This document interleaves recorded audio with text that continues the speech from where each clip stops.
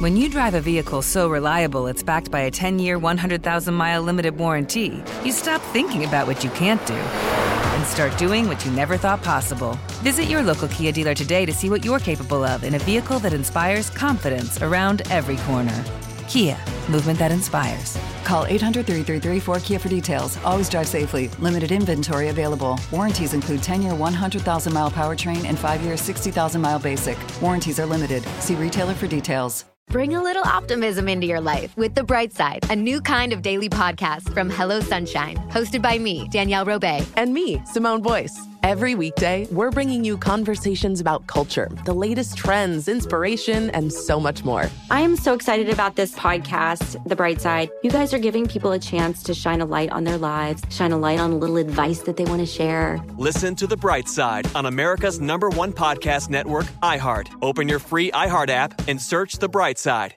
My whole life, I've been told this one story about my family, about how my great-great-grandmother was killed by the mafia back in Sicily. I was never sure if it was true, so I decided to find out. And even though my Uncle Jimmy told me I'd only be making the vendetta worse, I'm going to Sicily anyway. Come to Italy with me to solve this 100-year-old murder mystery. Listen to The Sicilian Inheritance on the iHeartRadio app, Apple Podcasts, or wherever you get your podcasts. Badass of the Week is an iHeartRadio podcast produced by High Five Content.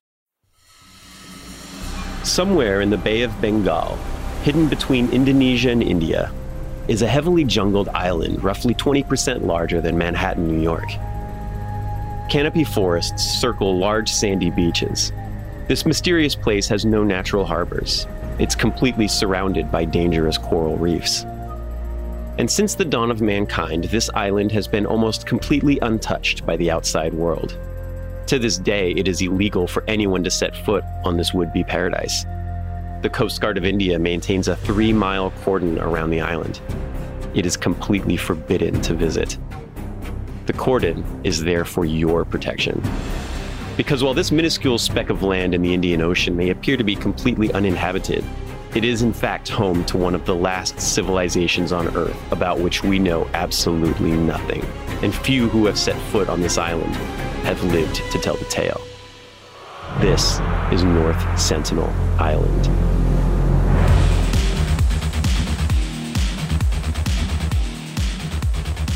Okay, hello and welcome back to the show. This is Badass of the Week. My name is Ben Thompson and I am here with my co-host, Dr. Pat Larish. So I'm down in Brazil for basically to escape the Seattle winter. Mm-hmm. So I'm away from the rain and I'm down here in the sun where it also rains pretty heavily occasionally for an hour or two every day. But we went out on my father-in-law's boat and he was talking to me about an island that I've heard of before. It's the island of Queimada Grande. It's 106 acres, which is 0.17 square miles, which is not large. It's about the size of like a big like resort hotel. Okay, yeah. Or like a ranch or something. Yeah. It's not huge. It's an island off the coast of Sao Paulo. It's a temperate rainforest, and it has more snakes per square meter of land than anywhere else in the world.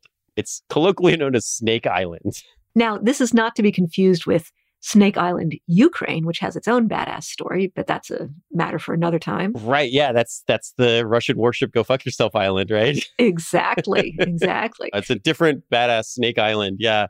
And at one point, there were thought to be 400,000 snakes living there. Oy. They think the number is like actually way smaller than that, but like that's how packed full of snakes this island is. Yeah. And among these snakes is a species of snake called the golden lancehead pit viper. And it exists only on this island, and they are extremely venomous. There's not a lot of data on them because it's illegal to go to this island. Only like Brazilian Navy personnel are allowed there, and only to like repair the lighthouse, and only because they don't really want to be responsible for people crashing into this island when they're trying to pull into the harbor at Sao Paulo. So we don't have a ton of data on the snake bites of the golden lancehead pit viper, but we do know that their cousins, the non-golden lancehead pit viper, are responsible for more fatal snake bites than any other snake in North or South America.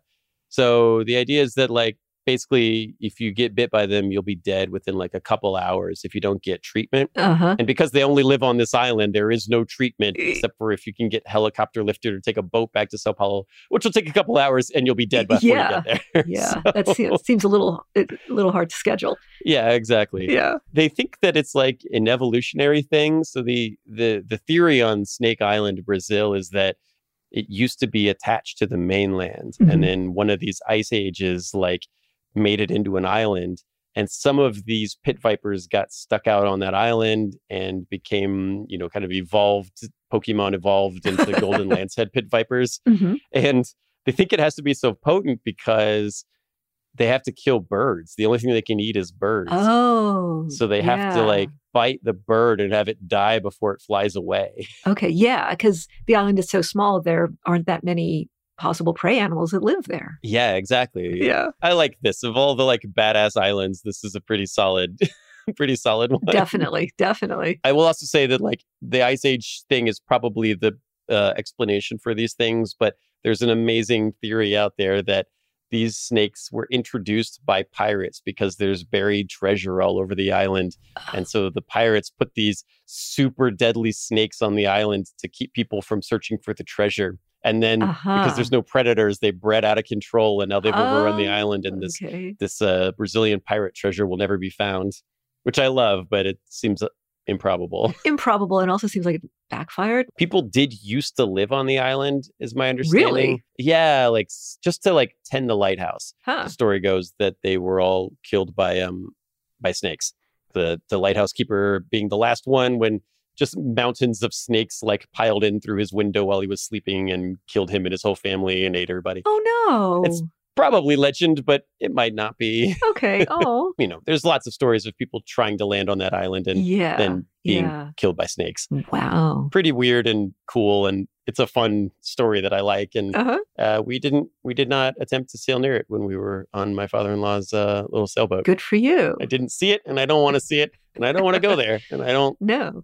don't want to encounter a golden lancehead pit viper in the wild. No, that would suck. Well, since we're on the subject, it got me thinking, let's talk about another weird forbidden island that's illegal to visit. It's one that I wrote about on the website a while back and that I've been really excited to talk about on the show here. It is called North Sentinel Island. It is possibly one of the most awesome, badass, forbidden places on Earth. We're going to talk about it right after this break. I am the ferryman. In the shadows of the afterlife, the Ferryman of Souls guides America's most influential spirits to their eternal rest. Where are you taking me? Are you death? This road is not on any map. How much for a ticket? All I ask for in payment is a tale. I don't know who got to Kennedy first. And the devastation those first bombs caused. I've never been to hell, but I know intimately the hymns of the damned. All 12 episodes of The Passage are available now. Listen on the iHeartRadio app, Apple Podcasts, or wherever you listen to podcasts.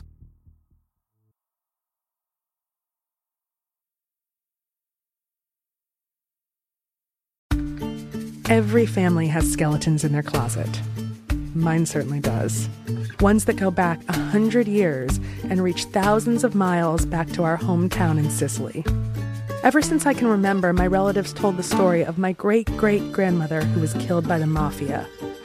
I'm Jo Piazza, and in my new podcast, I'm taking on a generational vendetta, visiting the scene of the crime, confronting mafia experts, tracking down Italian officials, and even consulting mediums to set the record straight on my great-great-grandmother's mysterious disappearance.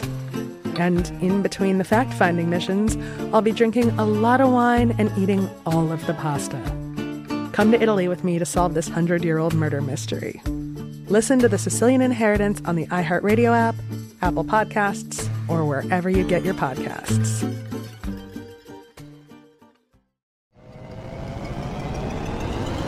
Hello, acclaimed comics writer and notorious Scott Summers hater, Rosie Knight. Well, hello, Emmy-winning podcaster and totally unbiased Targaryen royal supporter, Jason Concepcion. Rosie, somehow the X-Ray Vision podcast has returned. It feels so good.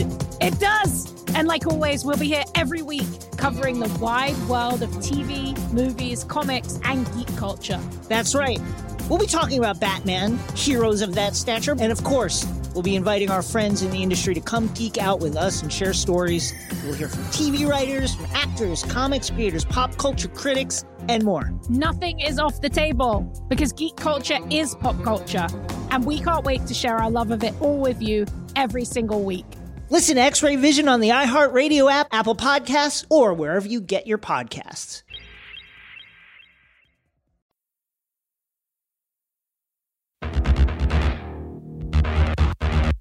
Welcome back. We are going to talk about North Sentinel Island, and there's a reef that surrounds the entire island that makes it really hard for any kind of like deep water boats to approach. So you can take a big boat to the outside of the reef, but if you want to approach the main island from any direction, you kind of need a canoe. And that isolated the island, which is such a fascinating thing to talk about and kind of affected its development the way that it did. So there are people that live on North Sentinel Island, and they are people about which we know nothing. They're probably like among the last civilizations on Earth about which we know very, very little, almost nothing. The only thing we really know about these people is that they try to kill anyone who lands on their island. They're like very protective of the island and very defensive of it and very aggressive to outsiders. Most of the photographs you see of the people that live here are like pointing arrows at the camera that's taking the photo. Yeah, and it's a camera that's on like a helicopter or some sort of aircraft. Right, a drone or a helicopter or something like that. Yeah. Yeah. So we are in the Bay of Bengal. So we're off the coast of India, and technically it's one of the Andaman Islands. Technically it's like under like Indian jurisdiction. Mm-hmm. But the people that live there are very dark-skinned. They appear almost African in appearance. We don't know anything about their background because we have no DNA from these people. We've never taken any. And one of the other interesting things about the area is that it is extremely heavily forested. So we can't see through the canopy cover. So we don't know how many people live there. We don't know where they sleep, really. We have ideas about their shelters and what they eat and things like that. But realistically, we know very, very little about these people. From the water, we've seen them collect coconuts, and they spear hunt for fish and other wildlife. They have canoes, they wear jewelry, but we really don't know very much about these people at all. We can't communicate with them because we can't speak their language. And not only is their language not like decipherable, it has no resemblance to any other language that we know of, which is really interesting. Or no resemblance that we can discern to any other language. If we had a chance to get to know their language better, we might find out more about it and realize that, oh, maybe it's somehow related to this language family or that language family. But yeah, if you look up the North Sentinelese language on, say, Wikipedia, it will say that it is undescribed. And that means that it's undescribed by linguists. And that's kind of a big deal because most languages of the world, linguists have been able to learn enough about to at least describe, like, what family do they belong to, or at least make a conjecture as to what family they belong to, some sort of introduction to the language, even if it's incomplete, even if it's imperfect, even if it's distorted somehow. But to say that a language is undescribed means that even professional linguists don't have enough to go on. Okay, so we'll start with Ptolemy. And Ptolemy is writing in the 2nd century AD, and he talks about, among other things, a, quote, island of cannibals in the Bay of Bengal. That's in the general vicinity of North Sentinel Island. And cannibalism is a thing that comes up a lot whenever, quote, civilized people are talking about people that they don't understand or tribes they don't understand. But he does write about an island in the Bay of Bengal in which anyone who tries to land on this island is met with violence by people who kill them. And, Ptolemy takes it a step further to say that they cut up and mutilate and eat the dead bodies, which maybe is true, maybe is not. And you have to remember, Ptolemy is living in Alexandria in Egypt. So geographically, he's pretty far away.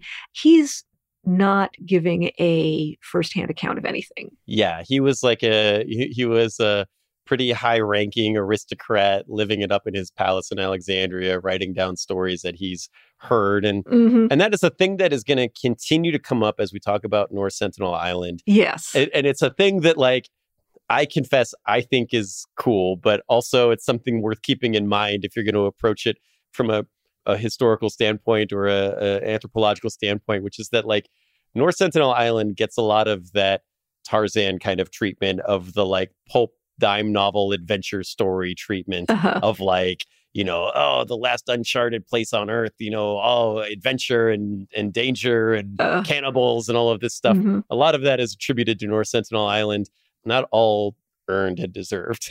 And we don't hear about anything in this general vicinity again for about 1,000 years.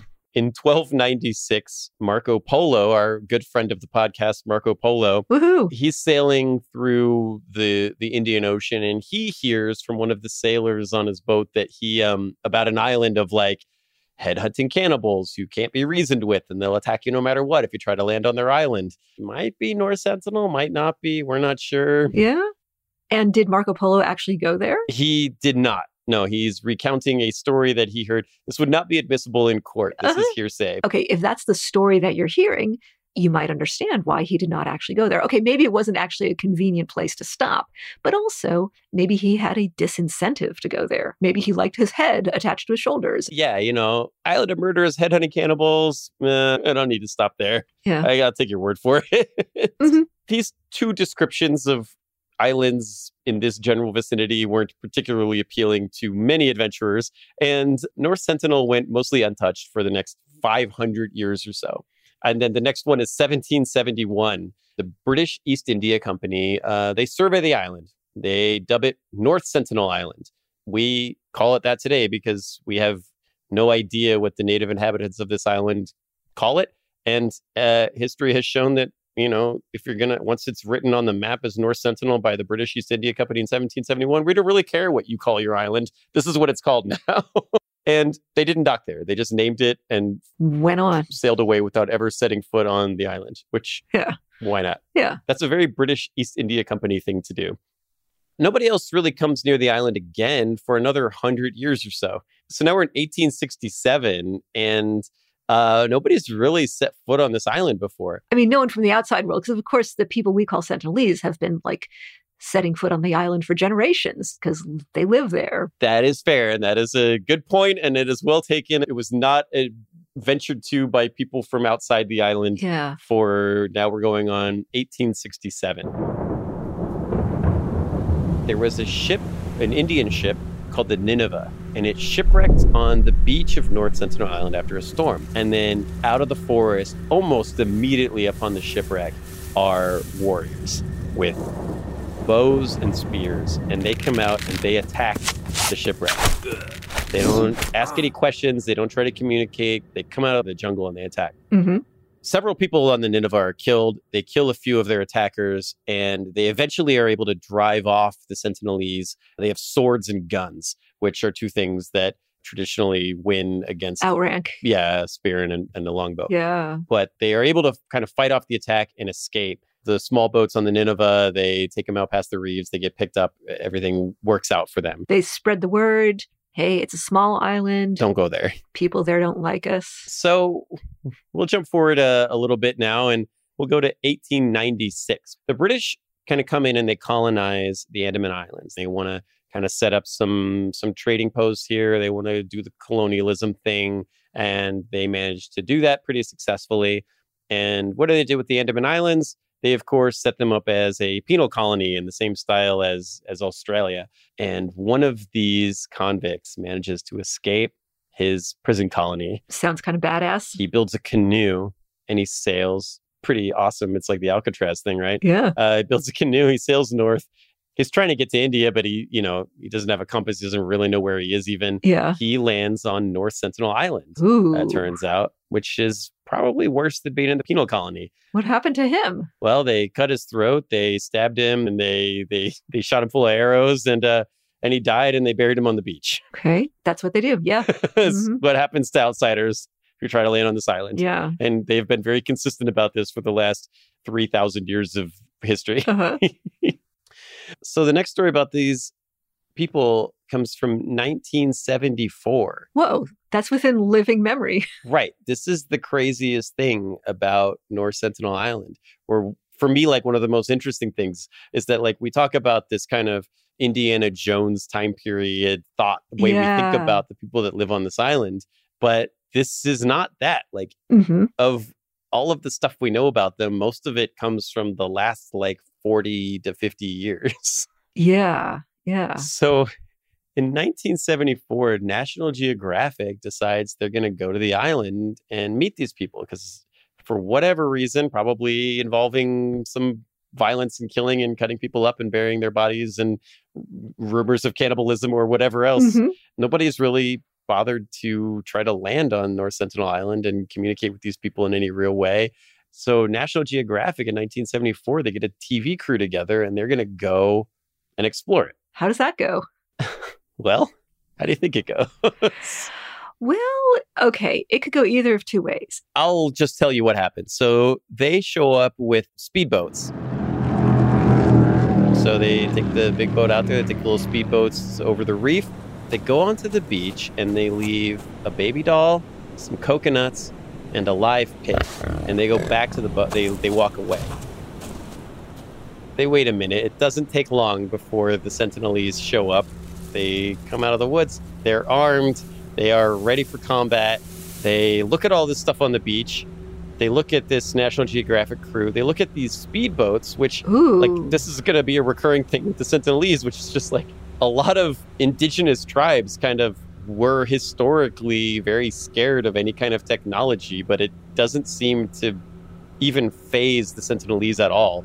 They can look at a speedboat and just be like, well, this is an enemy. I got to fight this thing, you know? Okay, yeah. Which is what they do. They shoot arrows at the National Geographic crew. They hit the director in the knee, puts an end to his adventuring days. Whoops. National Geographic jumps back on other speedboats. They speed away. And then the Sentinelese warriors on the beach smash everything on the beach, including the live pig, destroy it all, smash it into pieces, and bury it on the beach. And then wait for the National Geographic crew. They stand on the beach with their weapons and wait for the National Geographic crew to leave. Saying, don't come back, get off our lawn. Yeah, they're yelling and shaking their spears at them and waving their dicks at them, which is a thing, apparently. Okay. Yeah, in some cultures, that's They don't wear a lot of clothes. Like, some say loincloths, some say nothing at all. And so some dick waving, which probably is threatening, probably is meant to be threatening. I mean, that kind of speaks for itself, I feel like. Yeah. National Geographic leaves and they don't try to come back again.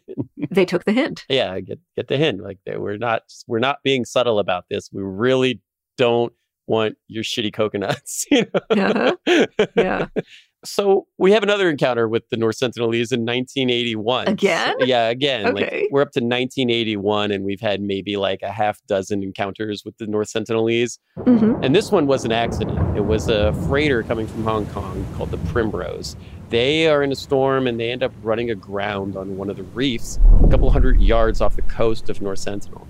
For a day, nothing happens. They're sending out distress signals. They're like, hey, we ran aground. We need help. So just to make clear, the Primrose, they're on a reef. So they're not like literally on the beach. There's a little bit of distance. There's a little bit of water between them and the island. Right. It's kind of what we've been talking about. Just you can't get a big ship up, which is why North Sentinel kind of was left alone for a while. You can't get a big draft ship over that reef. So you need a small boat to approach the shore, and they're fine with that. So this big ship hits the reef and it's stuck, off the coast. And after about a day, it doesn't take the Sentinelese long to organize a war party. So these guys start coming out of the forest and they got weapons and they are looking at this 1981, this modern freighter ship. And they're like, we got to get these guys. Yeah. The Primrose are looking out at this group of, I don't want to say like Stone Age tech, but I want to say like they're carrying like wooden spears and wooden bow and arrows and, kind of tribal indigenous population. And these guys, they start putting on war paint and more of them start coming out of the woods. And the Primrose is like, they're raiding in. We got a problem. Yeah. And then the Sentinelese start cutting down trees and they start building canoes. And the Primrose is like, we got a big problem. And the thing is, this is a big freighter, right? The Primrose, it's this big boat. It's huge. It's not the sort of vessel that you would think would be vulnerable. Right. It doesn't have a big crew. Okay, yeah. But yeah. I don't feel like the Sentinelese would have known that, right? Yeah. This is a giant modern hunk. Can take like a freighter ship. Like we've seen what this looks like. And imagine that like an alien battle cruiser like crash landed in your backyard and you were just like, well, I got a sword, right? Like, I'll go see what I can do to this thing. Yeah. And I mean, I love it. I love that these people are so defensive of their homeland, right? Like, it's amazing. And the crew of the Primrose sends a distress signal. And the distress signal says, quote, wild men, estimate more than 50, carrying various homemade weapons, are making 2 or 3 wooden boats, worrying they will board us at sunset. Crew members' lives not guaranteed. Whoa. I love. So for the next 2 days, the Sentinelese attack the Primrose, and the Primrose has 1 gun and 2 flare guns, like 1 pistol, 2 flare guns, and some firefighting axes, and they are fighting off the North Sentinelese who are attempting to board their ship with these homemade canoes. They're fighting on the reef off the coast of North Sentinel Island, fighting for their lives. And the crew of the Primrose is eventually rescued by helicopter. They fly a helicopter over, drop a ladder, and these guys like get picked up and taken off as like the Sentinelese are swarming over the ship trying to kill them. Wow.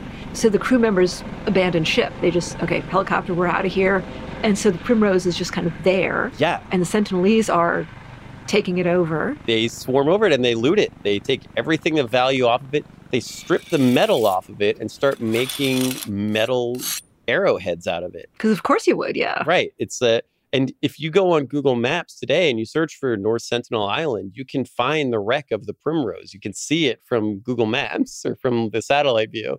It's still there. Like, so that kind of puts us with these Sentinelese who we are now in 1981 and nobody has like successfully fucked with them and lived to tell the tale. Yeah. They are extremely dangerous and extremely protective of their land. And there have been many indigenous tribes that have been very fearless and very brave and very protective of their homelands. But very few of those tribes have made it to 1981 without some British East India Company or British East India Company adjacent organization managing to assert their dominance. But 1981 and spoiler alert, 2023, as this is being recorded, still nobody has. One thing that I do want to say is that we have been kind of talking a lot about the violent reactions they've been having. And there is another layer to this. And I know, Pat, you've been wanting to talk about it. And so we're going to get into that after this. There's a second side. There's another side to this story that really we should get into as well. So we'll get into that right after this break. I am the ferryman. In the shadows of the afterlife, the Ferryman of Souls guides America's most influential spirits to their eternal rest. Where are you taking me? Are you death? This road is not on any map. How much for a ticket? All I ask for in payment is a tale. I don't know who got to Kennedy first. And the devastation those first bombs caused. I've never been to hell, but I know intimately the hymns of the damned. All 12 episodes of The Passage are available now. Listen on the iHeartRadio app, Apple Podcasts, or wherever you listen to podcasts.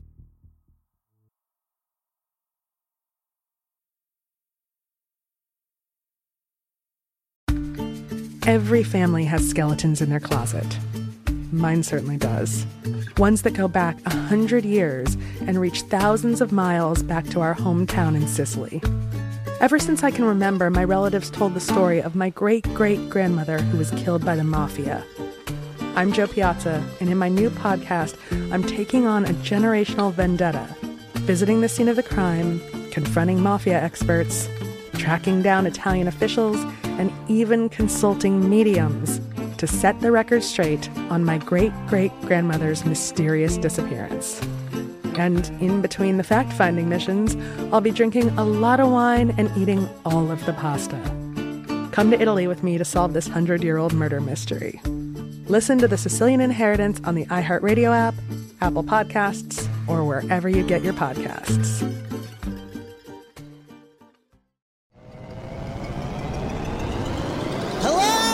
acclaimed comics writer and notorious Scott Summers hater, Rosie Knight. Well, hello, Emmy-winning podcaster and totally unbiased Targaryen royal supporter, Jason Concepcion. Rosie, somehow the X-Ray Vision podcast has returned. It feels so good.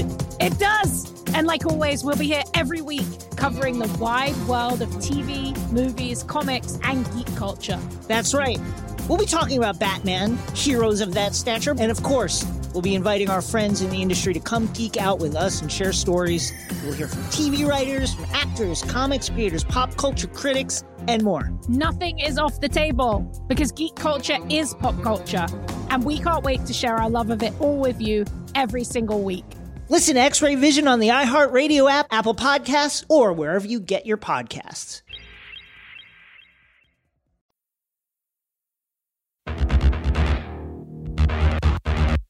Okay, welcome back. We are going to talk now. We've talked a lot about the North Sentinelese and them attacking and fighting and being very violent, but there's more to it than that, right, Pat? Oh, totally, yeah. So they're dangerous.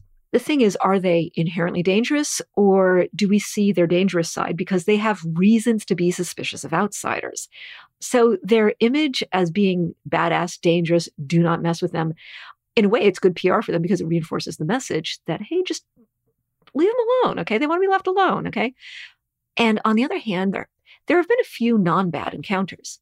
So, we left you in 1981 when the Hong Kong freighter, the Primrose, ran aground on a reef, and the crew of the Primrose was really fearing for their lives because the Sentinelese were making canoes and coming after them and looking kind of hostile and saying, like, go away, leave us alone. Then a decade later, the Anthropological Survey of India, which is something that got set up after Indian independence from Britain, decides that maybe they want to learn more about the island. Is there a chance we could learn more about these people? I don't know. So one of the people on the team is a woman named Dr. Madhumala Chattopadhyay, and she gets why the Sentinelese are suspicious of outsiders. She knows the story of Maurice Portman. Should we tell our listeners the story of Maurice Portman, Ben? We should. I skipped it chronologically because we wanted to put it in this section, but this was one other attempt to contact the North Sentinelese by, of all things, the British East India Company. Maurice Portman was a British officer, and he landed on the island in 1880. And it seems that, like, most of the people who lived there just kind of avoided him once he came in. They didn't come out to attack him. I think he was there with like pretty superior numbers and weapons, and maybe the Sentinelese decided it was better to not try to fight him. But then he did eventually come across a group of 6 people, 2 elderly folks and 4 children. He grabbed them and brought them back with him to the Andaman Islands as hostages. And the 2 elderly individuals, they died pretty much immediately. They got sick and died because encountering the North Sentinelese, when you are a British officer from India, you are exposing these people to a lot of germs that they have never been exposed to before. And these 2 elderly folks, they died within weeks of coming in contact with Maurice Portman. He felt bad about this, so he released the 4 children back onto the island. He tried to research the island a little bit more, but didn't have much success contacting anybody, and left. But that was a pretty negative experience with outsiders for the North Sentinelese. Yeah, and so this is the context in which we can say that hostile reaction to the National Geographic team or the hostile reaction to the Primrose in 1981. The thing is, 1991 rolls around, and India wants to send some anthropological teams to, I guess, learn what they can, maybe see what should the Indian government's relationship be to this island. And I'd like to talk a little bit about Madhumala Chattopadhyay herself. She's, in her own way, she's kind of badass. She actually had a lifelong dream. When she was 12, she learned about various people living on the islands in this part of the world. She learned about the Andamanese Islanders. She wanted to meet them. She became an anthropologist. She wrote her dissertation based on work that she did among the Andaman Islanders and the Nicobarese Islanders, all in that area. she wanted to make another attempt at North Sentinelese Island. And the thing is, the Anthropological Survey of India didn't want to give her a grant because they thought that it would be too dangerous for a woman. It's the no girls allowed rule that we keep seeing on this podcast. Yes, yeah. Now, the thing is, the truth of the matter is, Chattopadhyay's academic record was so good that they gave her the grant anyway. They did make her sign waivers, and they didn't just make her sign a waiver saying, yes, I recognize the risks, I'm not going to hold the Indian government liable, yada, yada, yada. They also made her parents sign waivers. I guess they're just trying to think like anyone who could possibly sue us should things go horribly awry needs to sign a waiver. Do you know what your daughter is up to? Well, I don't know. She's part of a team, a 13-person team, mostly men, including a director of tribal welfare, a medic, support staff. And Chattopadhyay herself is the anthropologist. They sail off to the coast of North Sentinel Island. They get in a smaller boat, and they get nearish to the shore, and they make a peace gesture. And they drop some coconuts in the water.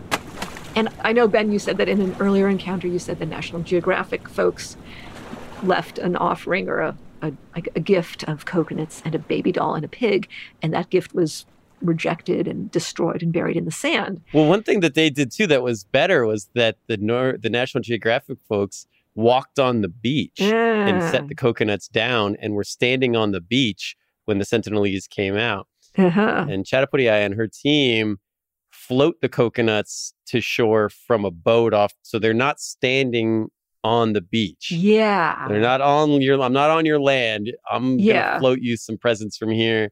You stay there. I'll toss it to you. If you were gonna like a drug deal in the movies, like I'll put this over here. Yeah, like okay, you say drug deal. I say trying to demonstrate that you respect boundaries. That's probably anthropologically more accurate, but yeah, jokes aside, okay, yeah. If this were a movie, this would be a very tense moment in the movie. So they put the coconuts in the water and kind of maybe give them a gentle shove, and the coconuts drift on to the beach. And some Sentinelese men with weapons, these are armed Sentinelese, they go out, they gather the coconuts, and the Indian team on their boat is observing. This is military history in a nutshell, right? Like, if you have an assault rifle, then you're not as scared of the dude with the bow and arrow. But if you're unarmed and he's got a bow and arrow, that is scary. Yes. Bow and arrows have been killing people for thousands of years. Yes. And in 1991, they are still just as capable of killing a person as they were at the Battle of Agincourt. So there's this guy. He's about to fire. He looks serious. And Dr. Chattopadhyay calls out, not in Sentinelese, because no one on the outside knows how to speak Sentinelese. And the only reason I'm calling it Sentinelese is because I don't have a better name for it. We don't know what the Sentinelese themselves call their language. So she calls out in a language of one of the neighboring islands, "Mother, mother, come and have more and more coconuts." And why does she say mother, mother? Because she has a hypothesis based on what she's observed of the culture of the peoples of some of the neighboring islands, the Onga and the Kar Nicobarese, that in those cultures, women are often a moderating influence or have some sort of authority when it comes to keeping violence within bounds. So she's, gambling is maybe not the right word, but she's maybe kind of hoping that if she, a woman, can somehow kind of vibe with a woman among the Sentinelese, maybe there's a chance to avoid some violence. So as it turns out, our Sentinelese guy who is getting his bow and arrow ready, he's there, but there's a Sentinelese woman standing next to him. She reaches out her hand and she gently puts her hand on his arm and pushes his arm down. Padhyay was right. It worked. So they were able to have an encounter of a few hours. I guess, Madhumala Chattopadhyay got to live her childhood dream of meeting people indigenous to these islands. Making contact with an undiscovered, undiscovered, for lack of a better word, like tribe, quote unquote, in 1991, and at a time in which that didn't really exist anymore in the world, right? Yeah. Like, I think that today we have very few undiscovered, I think there's probably a better word for this, but I don't know what it is off the top of my head. uncontacted tribes. And yeah. it's all like maybe the Congo, Brazil, if we're going to do another Brazil to North Sentinel Island connection, and then like New Guinea. And that's pretty much it, right? There's not a lot of opportunity. So to be able to do that is amazing. And to do it in a way that, at least as far as I can tell, was peaceful and mutually respectful and was like, okay. And the Anthropological Survey of India had brought cameras with them and video and audio recording, and they were able to get the vast majority of the data we have on these people. It comes from this expedition. And then I think they did another one, right? They did, yeah. Soon thereafter, in the same year, India sent along another expedition featuring researcher T.N. Pandit, who is the world's foremost expert on the Sentinelese. And he'd figured out the thing of leaving a bunch of coconuts and then sailing away and just, doing like that. But the thing is, for a while, for much of the time, anytime he saw people on the beach, they either shot arrows at him or honestly waved their dicks at the boat. Or, if we're talking about making gestures with your body, bent over and pretended to poop.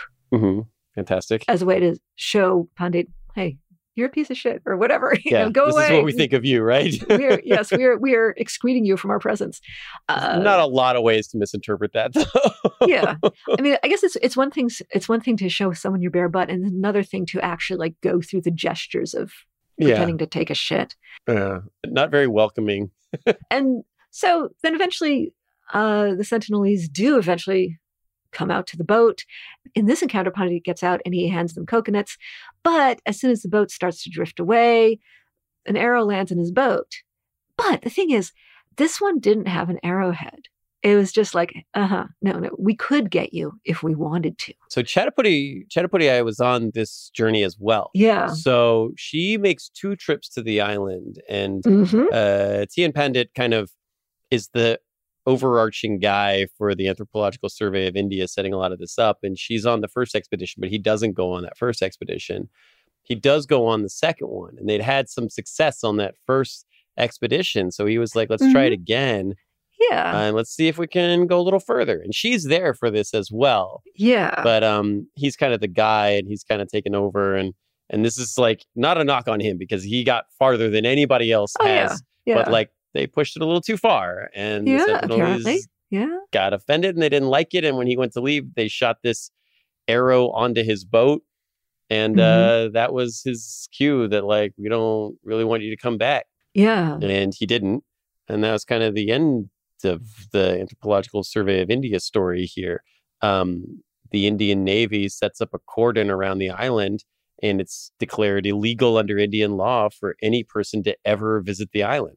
It's not just for the safety of outsiders, but it's also for the safety of these people, right? Like, you float them a couple bags of coconuts, but like, maybe you have, if you breathe on them, COVID, or whatever. Right? You don't want to give them diseases, right? Make Portman's mistake. You have to be very careful when you're contacting indigenous populations, and because it is extremely dangerous for the people that live there, for you to show up there with all your grody European diseases. Or Indian diseases, as the case may be. Or whatever, yeah.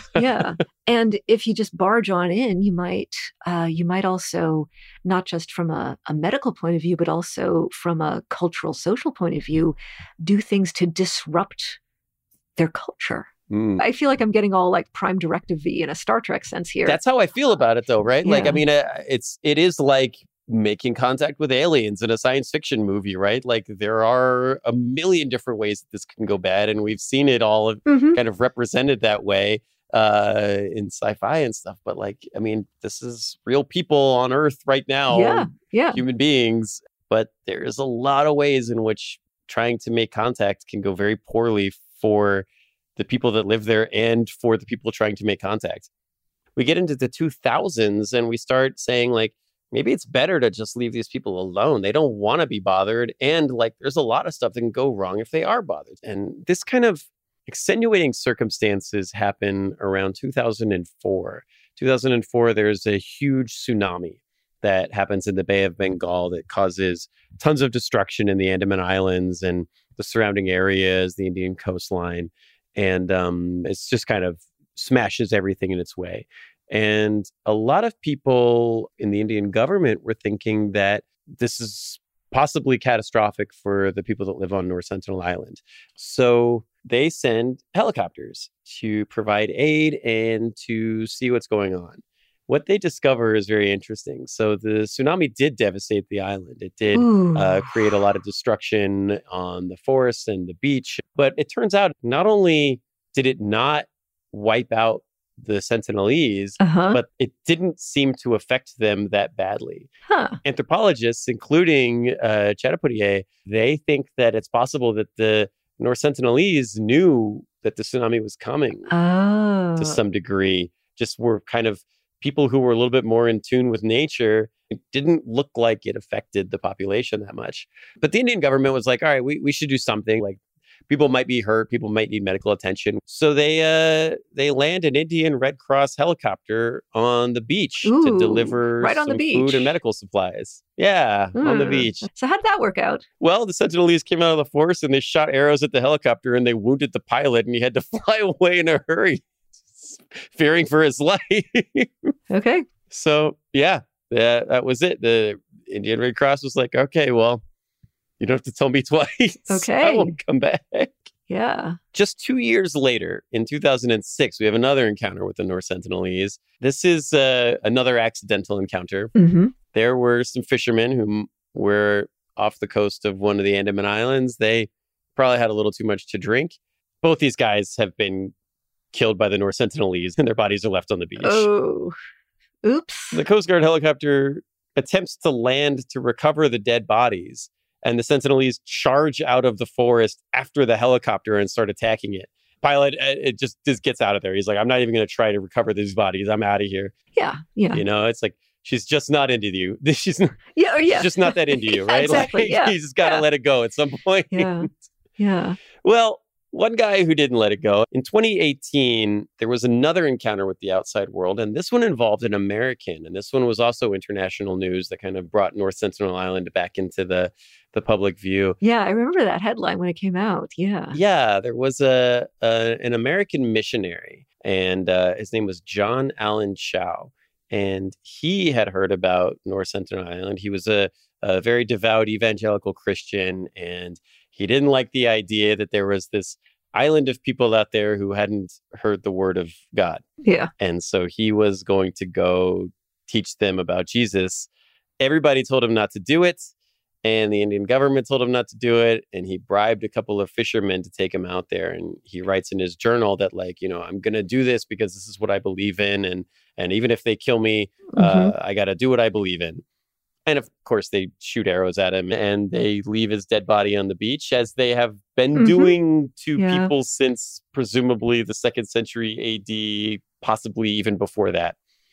And when the Coast Guard went to try to recover his dead body, on 2 different occasions, they were attacked by the North Sentinelese and had to flee. As we have seen happen repeatedly, there's, you know, whatever technology you show up with, they are completely fearless and do not want you on their island. And how many times do I have to tell you? They stay on message. Get your stupid helicopters away from me. Yeah. We don't want it. We're not interested. Please take me off of your caller list. No solicitors.